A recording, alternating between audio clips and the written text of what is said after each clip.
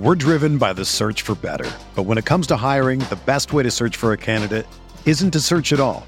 Don't search, match with Indeed. Indeed is your matching and hiring platform with over 350 million global monthly visitors, according to Indeed data, and a matching engine that helps you find quality candidates fast. Ditch the busy work. Use Indeed for scheduling, screening, and messaging so you can connect with candidates faster. Leveraging over 140 million qualifications and preferences every day, Indeed's matching engine is constantly learning from your preferences, so the more you use Indeed, the better it gets.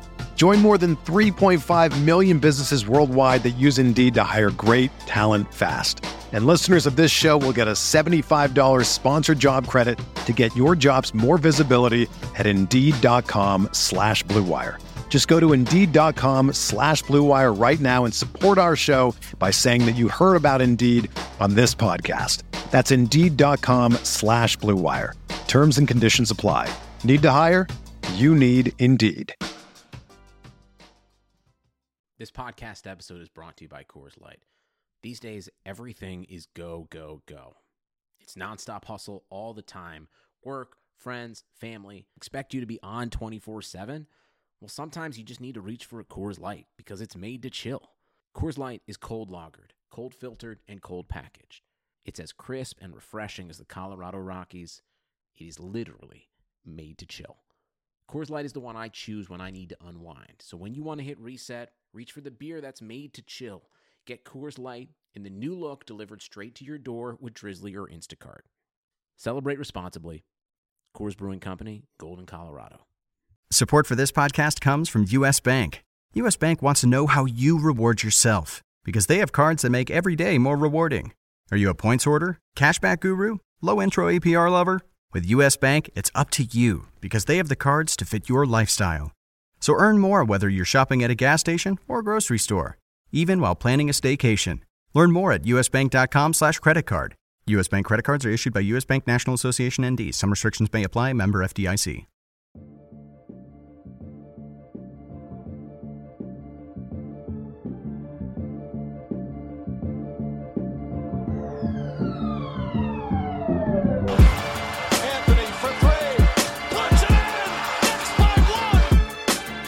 To be honest, I would put myself in the same category as D-Wade. Now Artesta's jumped over the scorer's table.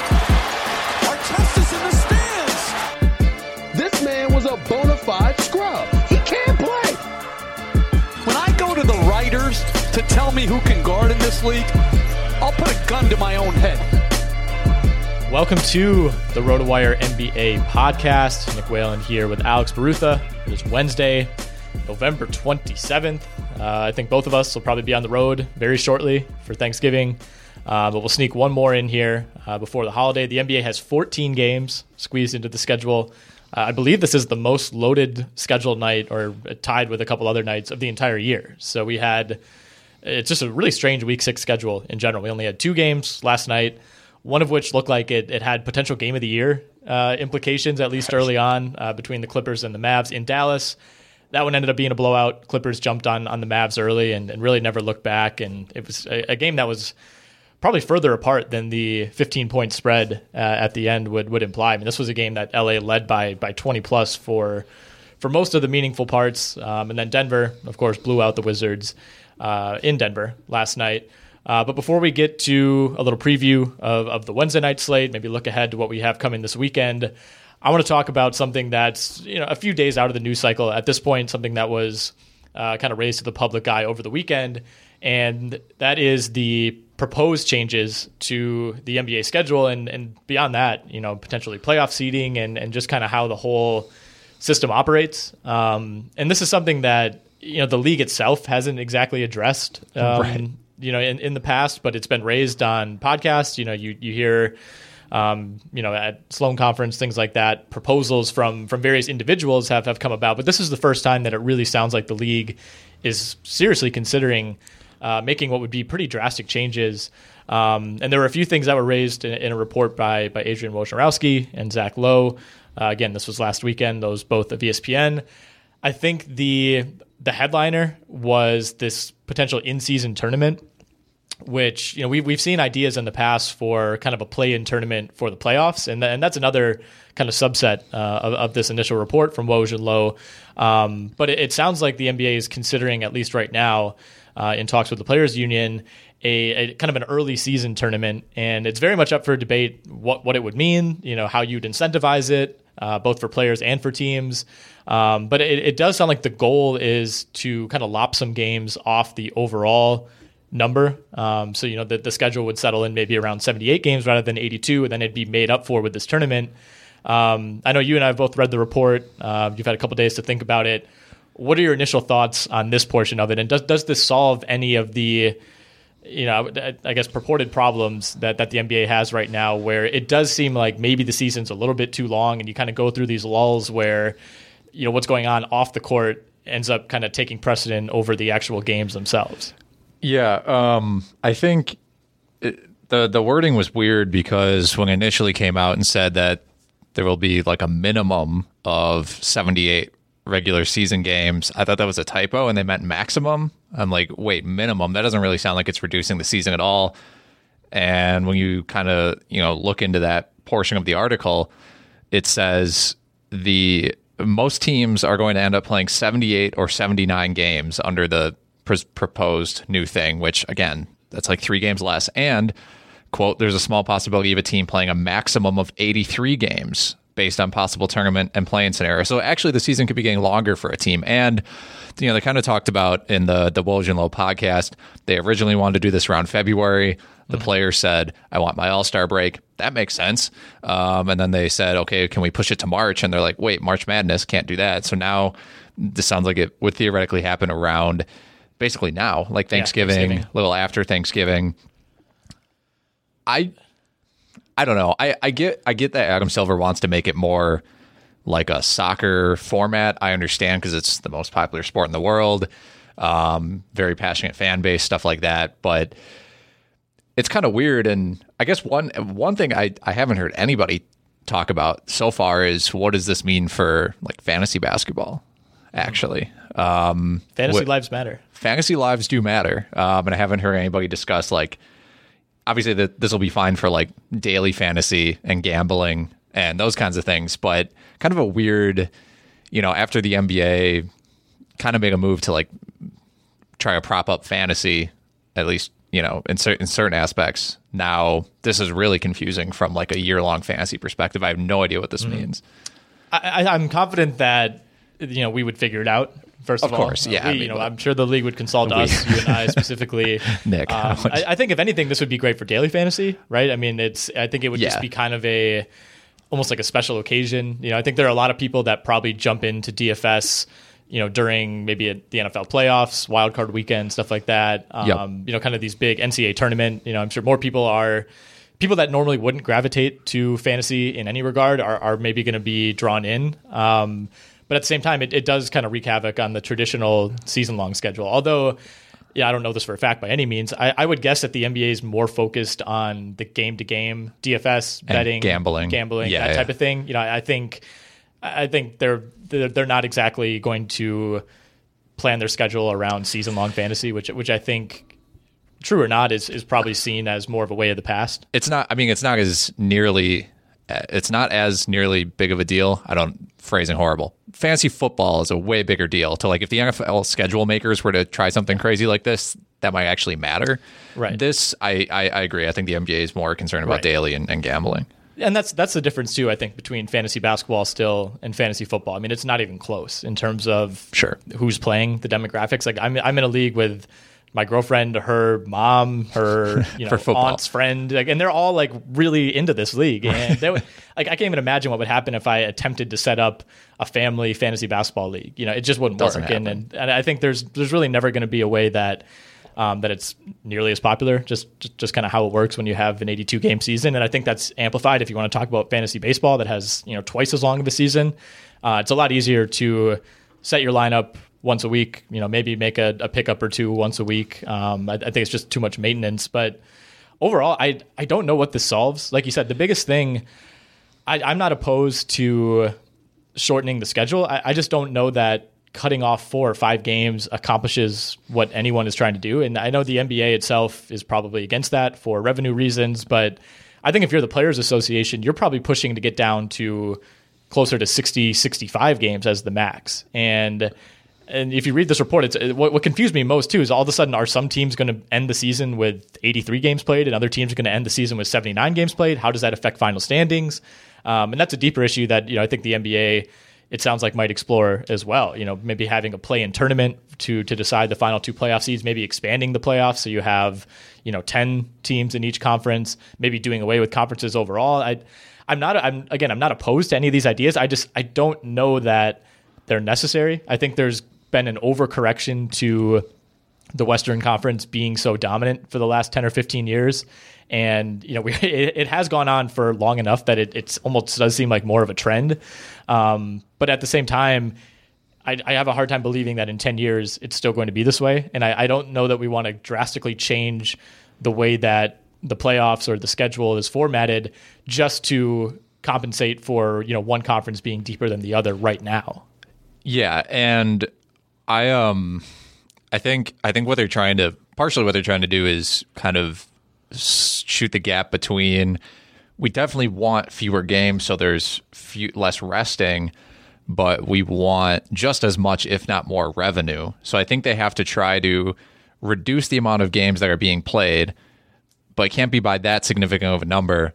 And they're trying to make the games that happen more meaningful to make up the revenue. So, okay, if we make these games that if there are fewer games, but they're more profitable, then it should work out. And the only way to do that is to literally change the entire structure of the way the NBA works so that certain games mean more when they used to almost not mean anything. I mean, there's like no reason to turn into like a Cavs Bulls game. No. But if the NBA can find a way for this to matter for an in-season tournament or potential, like one of these teams sneaking into the 8th seed despite being the 10th seed because of a play-in situation, if they win 2 games, I get that, but it seems like the main goal right now is to make sure that all 30 teams are competing for every single game. Yes. Yeah, for something.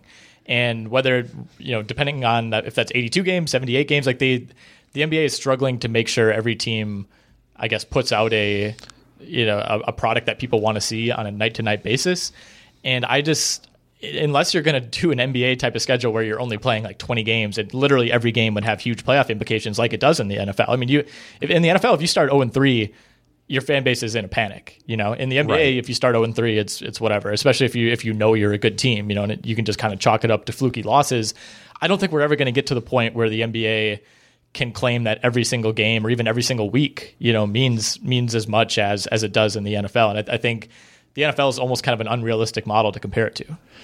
Yeah, and a lot of these problems really only show up in April. I mean, both of us know, from at least a fantasy perspective, fantasy leagues that run into April are just end up being chaos because these really bad teams just end up sitting everybody with injuries that may or may not be real.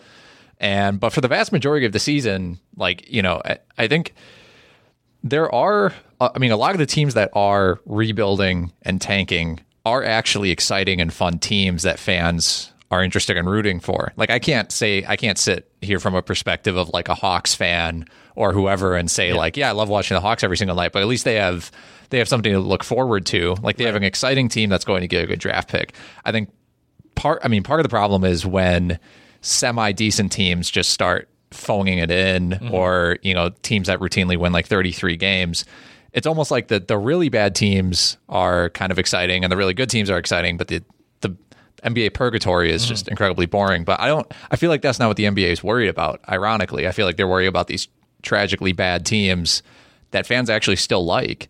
Yeah. They just want them to be trying, and they are. They're just not putting together the roster for it or whatever. Right. Well, I think, and again, to compare it to the NFL, I think in the NFL, it's not the same incentive or excitement, I guess, if your team is like 0-11, unless I just can't, even when you have a great prospect sitting there, come off the, a Peyton Manning level prospect, like, you're still not tuning into every single Colts game. I mean, aren't there not necessarily to see that? Whereas, like you said, I think teams that are bad, like the Grizzlies are on everyone's list of teams to watch. Like I would rather watch Right. the Grizzlies than the Magic, even though the Magic are the objectively better team. Right. Yes. And I think in the NFL, like you can have a team that's 7-9 or 8-8, and even though they're struggling and they might not be fun to watch, you still tune in because they're in the playoff race. You know, you look at the in the hunt graphic that started this past week. Like the Titans are in the hunt. You know, the Jags before their loss were in the hunt. Like you can at least convince yourself, because one game really means so much. A 2-game winning streak in the NFL can vault you from 12th place in your conference to 6th all of a sudden. Whereas in the NBA, that just doesn't happen. And I think you are right that those teams in the middle, the Detroits, the Orlandos, Indiana, Milwaukee was there for so long. Like those type of teams, it's just really, really hard, I think, to generate interest, especially from like this period. Once the first month, the new season has kind of worn off, from like November through March. Yeah, it's just really tough to generate interest for half the league. Yeah, I completely agree. All right, that's all I have on that. Will be interesting. I don't imagine that we'll get too much more on this anytime soon. I think once the season. Once the end of the season gets closer, maybe around the All-Star break, it's important to note that the Players Association or the Players Union has to agree to all this with the league. The league can't just make these changes and say, all right, this is what we're doing now. So, the push back and forth is going to be interesting because right now we haven't really gotten much of a perspective from the players. This has all kind of been, here's what the league thinks. Yeah. The players have kind of, responded, but we don't know what their response has been. So I think it's going to be really interesting in a few months.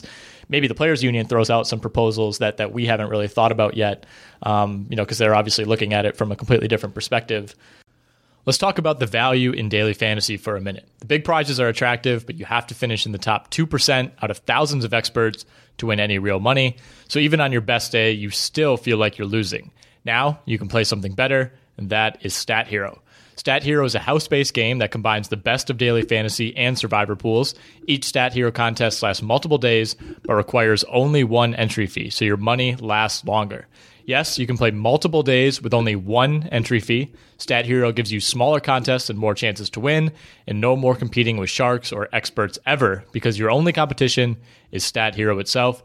You play Stat Hero, you beat Stat Hero, you get paid by Stat Hero. Survive the game and download Stat Hero today and see how the face of daily fantasy has changed. Finally, a game designed for the rest of us. Stat Hero, now open for NFL and NBA and available on both iOS and Android. For more information, visit stathero.com.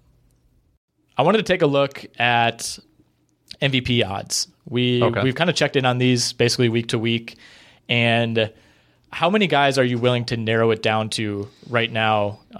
Like, where's your cutoff where you would say, like, I could realistically see this guy winning the MVP? So I'm not going to read you the numbers, but I'll give you in order according to the FanDuel Sportsbook, which, of course, sponsors this podcast. These are the leaders for MVP odds. Giannis, Harden, Doncic, LeBron, Davis, Embiid, Kawhi, Towns, George, Lillard. That's the top 10. I don't think there's any way Embiid wins MVP. And I think Kawhi maybe. I think it's still in play, but yeah, I'm pretty confident cutting off the list after Embiid, who hasn't really looked that good so far this season. Like I looked at his stats the other day. It's like 29 minutes a game. He was 0 for 11 the other night. Like 43, 44, 45% shooting. He's already missed 5 games. That's the other thing with him. Obviously, he's good defensively. He's always going to be dominant, at least on that end of the court. But the offense isn't coming along. So I think that's where I'm pretty confident cutting it off. Yeah, I don't. I think Doncic has a legitimate case, and we kind of talked about this last week. Legitimate case given how good the Mavs look. I mean, the Mavs are 11-6 right now. I mean, the Mavs have the same record as the Rockets. Yeah. And I think Doncic is, whether fair or not, if they end up with the same record at the end of the season, I think Doncic is just going to get more. People are going to think he did more. He's more likely to win MVP than Harden if they have the same record, because we've seen Harden do this. Nobody's that, like, unless James Harden literally scores 40 points a game, which is very possible. I think people are just like bored of Harden, as crazy as that sounds. Harden has 2 or 3 second place finishes and 1 first place finish in the last, I believe, 6 MVP votes, might even be 5. But he and Doncic have the same odds right now. I would tend to side with Harden just because I think if he finishes the year averaging 38, 39 points per game, like I get it, he's kind of inched closer to that mark each of the last few years, but that's a ton of points, and he's not shooting 30% from the field. I mean, he's a high usage player, but I almost think that gets blown out of proportion, and he's been doing this now for basically a full calendar year. He started kind of on this run after their tough start last year, and he just hasn't slowed down. And I think I've on the record saying I would have voted for him last year because I thought what he was doing was so remarkable. And I totally, Giannis is extremely deserving of the MVP, and he will be again this year if he wins it. But it does seem like people aren't, even though Giannis is doing, maybe 10% better than last year, and he has some flaws, at the free throw line especially, people aren't really bored of what he's doing, and yet they are bored of what Harden's doing. And I think it's a perception thing in terms of, personality, in terms of how it looks as they're doing. Like Harden, even though he's putting up 38 points, he's still kind of carrying this like lazy label. It's like a lazy 38. He's just tossing up shots. He might miss 5 in a row, but he'll take 5 more. Whereas Giannis is kind of the opposite when you watch him. I'm thinking towards the end of that Jazz game the other night, he's getting his own offensive rebound. He's throwing it down left-handed, over a defender to put the Bucks up late. I mean, it does seem like right or wrong, people are sick of Harden. And if averaging 38 points per game isn't enough to draw him closer, I mean, there's a pretty big gap. Giannis is plus 195. Harden and Doncic are both plus 460. If averaging 39 points per game isn't enough, I don't know what Harden can do the rest of the way to change anyone's mind.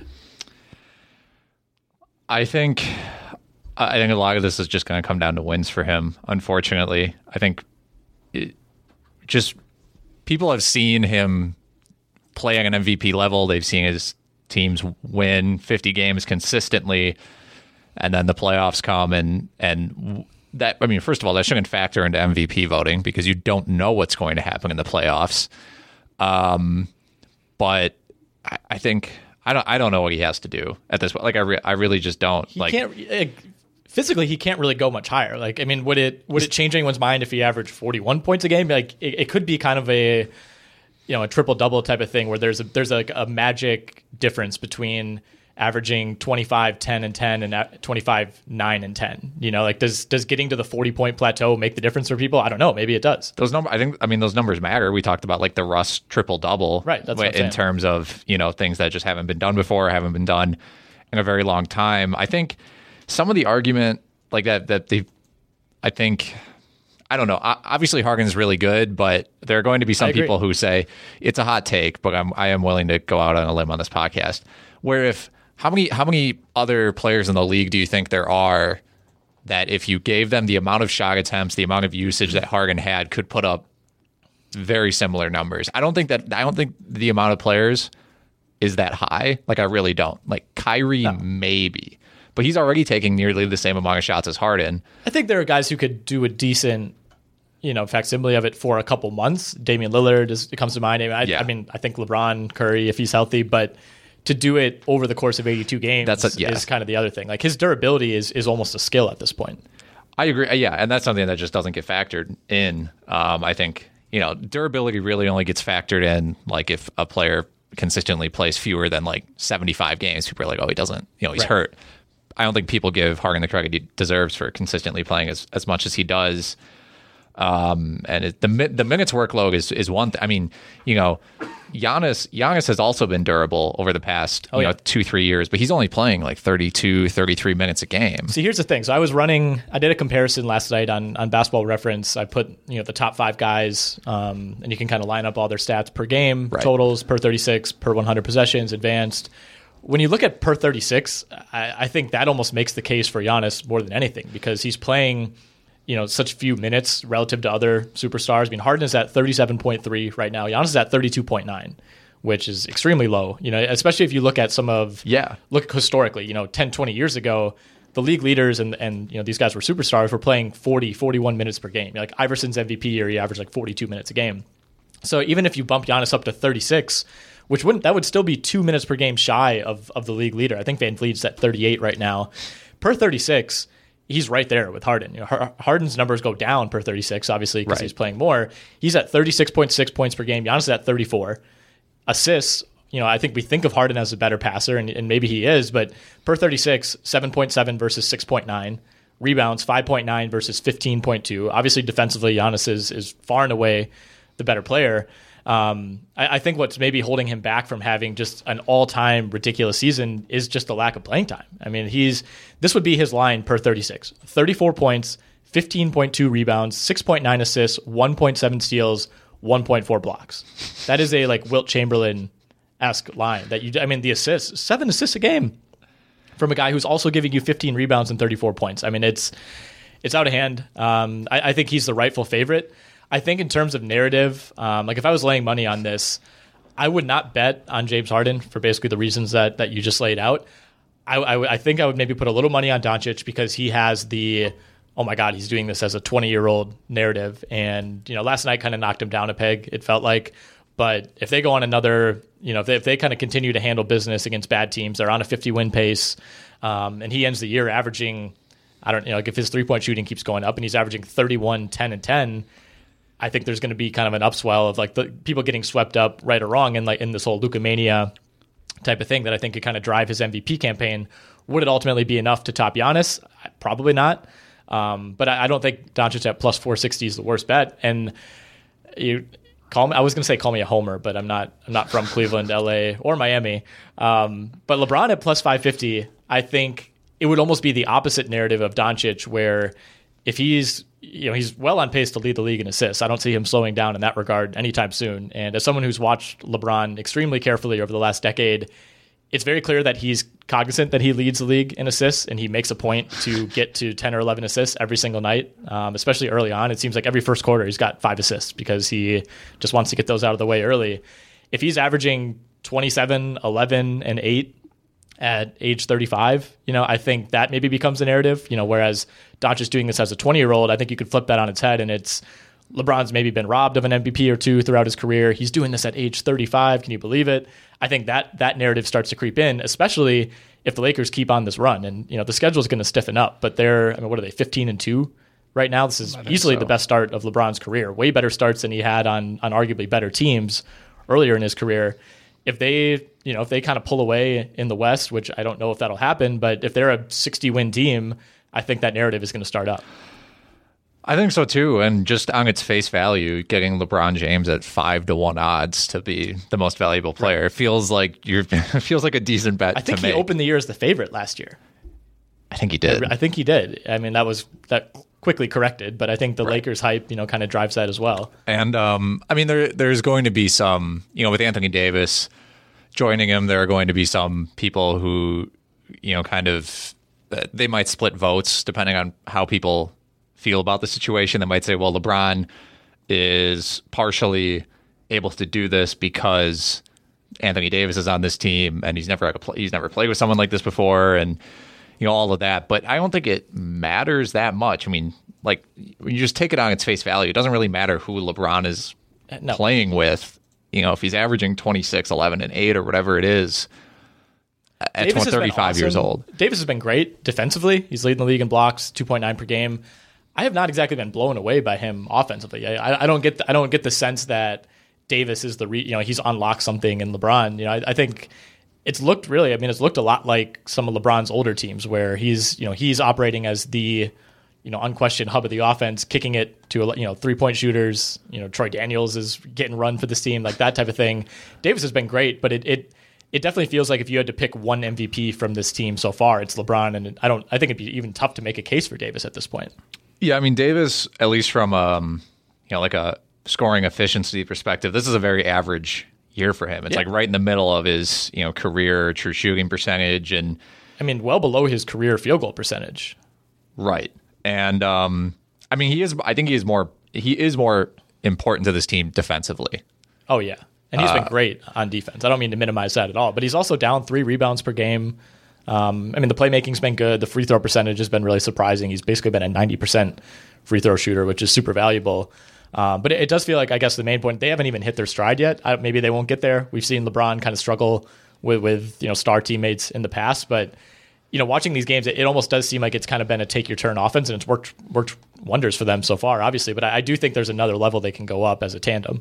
Fantasy basketball fans, the NBA regular season is in full swing, and FanDuel is offering the most exciting ways to play fantasy basketball no matter what you're looking for. FanDuel has something for everyone, tons of different contests and formats to choose from, and these contests start at just 25 cents per entry. All you have to do is pick a contest, choose your team, and enjoy watching your results in real time.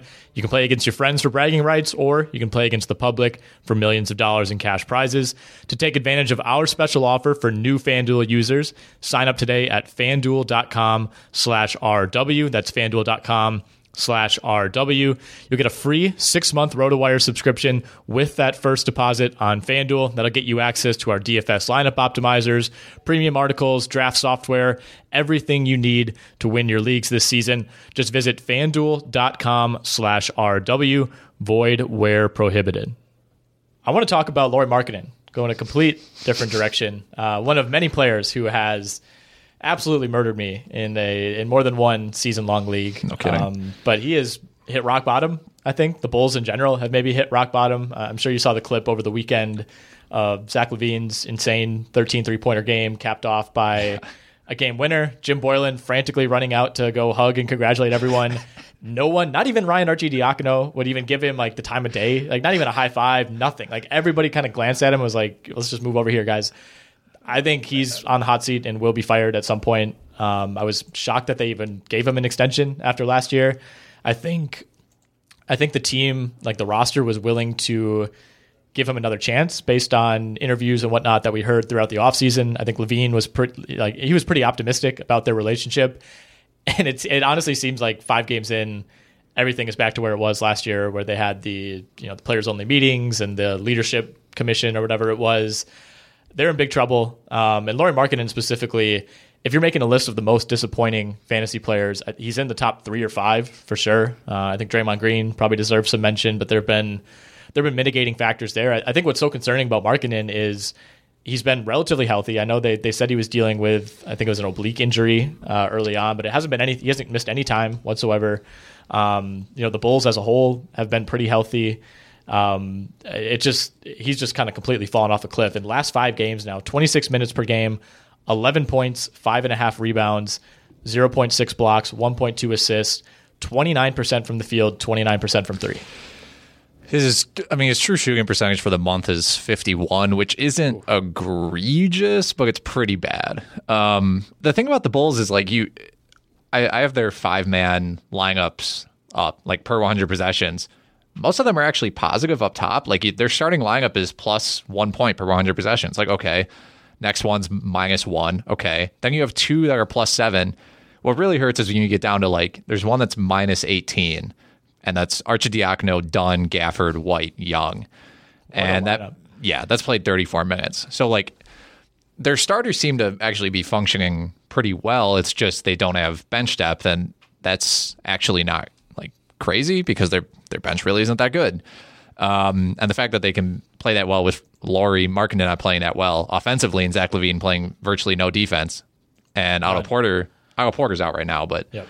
And even when he was healthy, he did not look remotely like capable. No, he was at like 60%. I don't think he was ever really healthy. But I don't know when Porter's going to be back. I think getting him, they played so well when he was healthy at the end of last year after the trade. Like that's kind of what encouraged me about the Bulls. It wasn't necessarily LaVine or Markkanen. I thought having Otto Porter for a full year and adding Satoransky, who's been pretty good. I mean, his efficiency has been fantastic. I mean, he's been like 45, 42, 89 from the field, but night to night, they just have this weird, wacky guard rotation where Kobe White just comes in and launches up 6 threes in 2 minutes and usually plays well. But he does, yeah. Yeah, it's like they're trying to play 3 point guards. Sometimes 2 at the same time. They just night to night, you really have no idea what you're going to get from this bench. Like Chandler Hutchison is in and out of the doghouse. Denzel Valentine will randomly play 12 minutes one night, sit the next 5 games. I mean, at the end of the day, I wasn't a huge believer in the Bulls, but this almost seems very like last year's Suns, where you love a lot of the pieces on paper, but then you see it in action, and it's just like, for whatever reason, like you said, even some of the advanced stats, like kind of like what their starting 5 has done. When you watch them play, you're never encouraged. You're like, this team is going to hold on to this lead, or this team can crawl back in. Like they just don't seem to be able to put it together as a full roster. I thought they would be, or had a good chance to be better than the Pistons this year. Yeah. It's actually close. Talent-wise, they should be, right? Yeah, that's what I mean. And they're like the 7th most talented team in the East. As of right now, it's actually relatively close, but Griffin has missed a bunch of time, which is part that factors in. Just aren't good too. There's that point. Yeah, I mean, I think this. It just kind of starts up top. Like the roster is okay, but I don't know. Like the bench is obviously bad, and then you add in a coach, a roster that doesn't seem to quite fit for some reason. Mostly just because there's like 8 point guards on the team, and then you add in a coach who, I don't know. There's clearly issues with like the way that he runs things. I don't think that's. Well, he's basically trying to run like a 1980s. Right. He's trying to be like a mini Bob Knight type of system here, which has just not been a part of any basketball at any level in a while. No, and especially since it runs so counter to like all the load management stuff and players like playing. Right. It goes counter to that where it's like Jim Boylan is like, no, like all these guys are, they're healthier than they say they are, and they can play all these extra, back-to-back practice minutes. And then also I expect them to play 100% in a practice on a back-to-back, and then 100% the next day in a game. You can argue that like, okay, the previous style of coaching didn't work, so you want to try something new. That's fine, but that's a really easy way to lose the respect of your locker room like instantaneously. And by all accounts, that's exactly what happened. And like I said, I think at least publicly, it sounded like they were kind of willing to take it as a fresh start this year, and it's just been the exact same thing. Like you said, undermining players that are injured, undermining work ethic, not taking responsibility for schemes. I mean, it's just been, they're the 28th offense in the league, despite having plenty of talent on offense. And I think unless we find out that Markkanen is more hurt than he's letting on, the coach is partially responsible for your third-year player, somebody who came into the year as probably your undisputed second-best player behind Zach LaVine, just completely falling off the map. Like it's not like Lauri Markkanen just became a horrible player over the summer. Like I think a lot of it is finding ways to maximize him, and clearly they have not done that whatsoever. We can finish out on this, just kind of zooming out and looking at the playoff picture in the East first. I think for the most part, you can maybe scramble the order a little bit. The top 8 are the top 8 teams that we would have expected, or you can even go with 9 where Detroit sits. The top 9 are the 9 teams that we expected a month ago to kind of be in these spots and kind of expect to be there, when we fast forward to April. I think, first of all, it's sad that the 8th seed is 6-10. I mean, that's crazy. Sad, but not unexpected. Yes. But that's Orlando. Yes. I was not expecting Charlotte to actually be in this 8th seed race. They really are, based on record. Partially because they've been better than expected, more so because the bottom of the East is probably worse than expected. The Magic combination, The Magic were the 7th seed last year. They were 8-8 at this point in the season a year ago. So pretty similar to last year. I mean, a couple games worse. But yeah, I mean, I think a team, part of the side effect of that is more teams are going to be in it, for better or for worse. Teams that in the Western Conference wouldn't even be close are now going to, like the Hornets can convince themselves, like if they're still 3 games out of the 8th seed in January, I mean, are they a team that's going to maybe try to add a piece just to get that spot? I don't know. I mean, somebody has to be the 8th. I agree. I'm also kind of surprised at how well the Pacers have been playing, despite missing Victor Oladipo, but missing huge chunks of their starting lineup for a long time. Like Turner wasn't there forever. Lamb was out for a really long time. Brogdon even missed a couple of games last week, and they're still 10-6, which was crazy to me. I was all over their preseason under. Mm-hmm. I thought there's no way.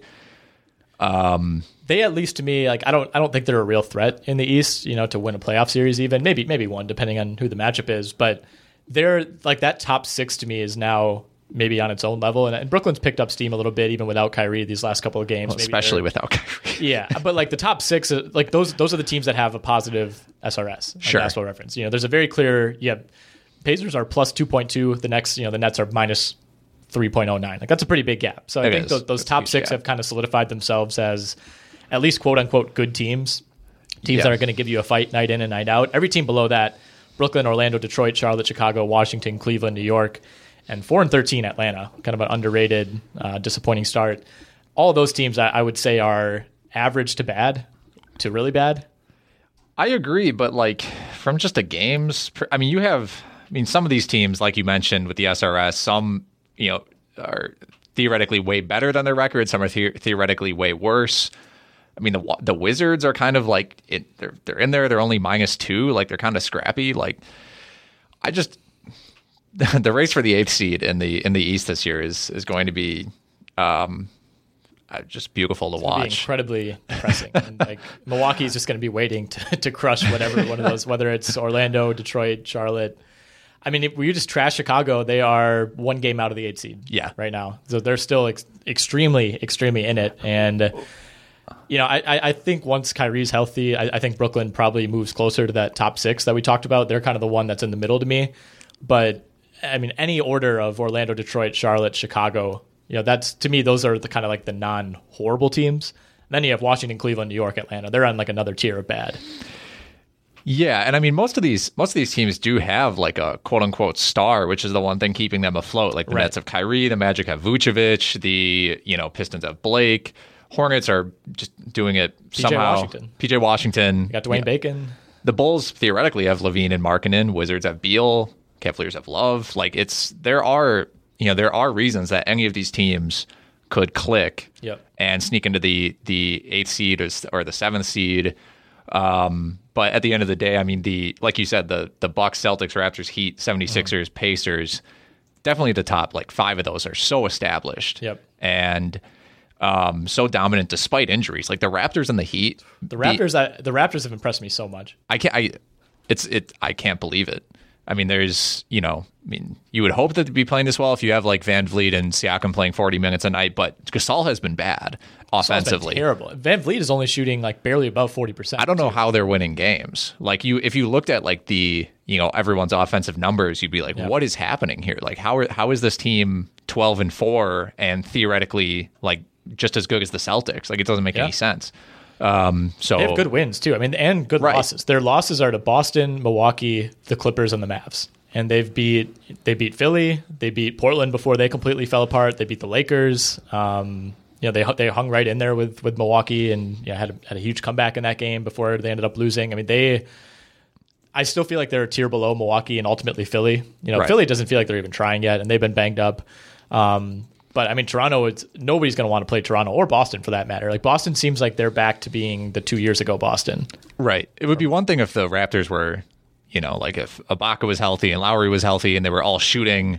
Like, this is the scenario, this 12-4, where I would assume everyone is healthy and they're all playing above expectations. Not that Gasol is not playing well and half the good players on this team are hurt. I would have never seen this coming. So, like, definitely shout out to the Raptors. And you're right with the Celtics. Like, having Kyrie off this team, the chemistry seems to be, going well. Brad Stevens is back to being a, top 5 coach after he was. And then people were like, is he really? And now it's like, okay, they just look more like the Celtics. I don't know what that means necessarily, but like last year, it just wasn't a traditional Celtics team. Right. And if you kind of assume last year was just down from a chemistry perspective, that doesn't mean that the guys like Jaylen Brown and Jason Tatum weren't developing that year. And so we're almost seeing like this weird accelerated version of these young players having developed last year but not being able to show it. And now they're having an opportunity to do so, and they seem so much better than they were last year. It's just hard to say what changed, It's really impossible Who to knows? Tell. Okay, we got to cut this thing off. Make sure to play on FanDuel. Make sure to play on Stat Hero as well. Both wonderful sponsors of the RotoWire NBA podcast. We are a game time call for Friday. I guess it depends on holidays. But hopefully we'll throw another episode out there before the weekend. You can listen to it while traveling. But if not, this will be our happy Thanksgiving to everyone. And you and I will be back next week.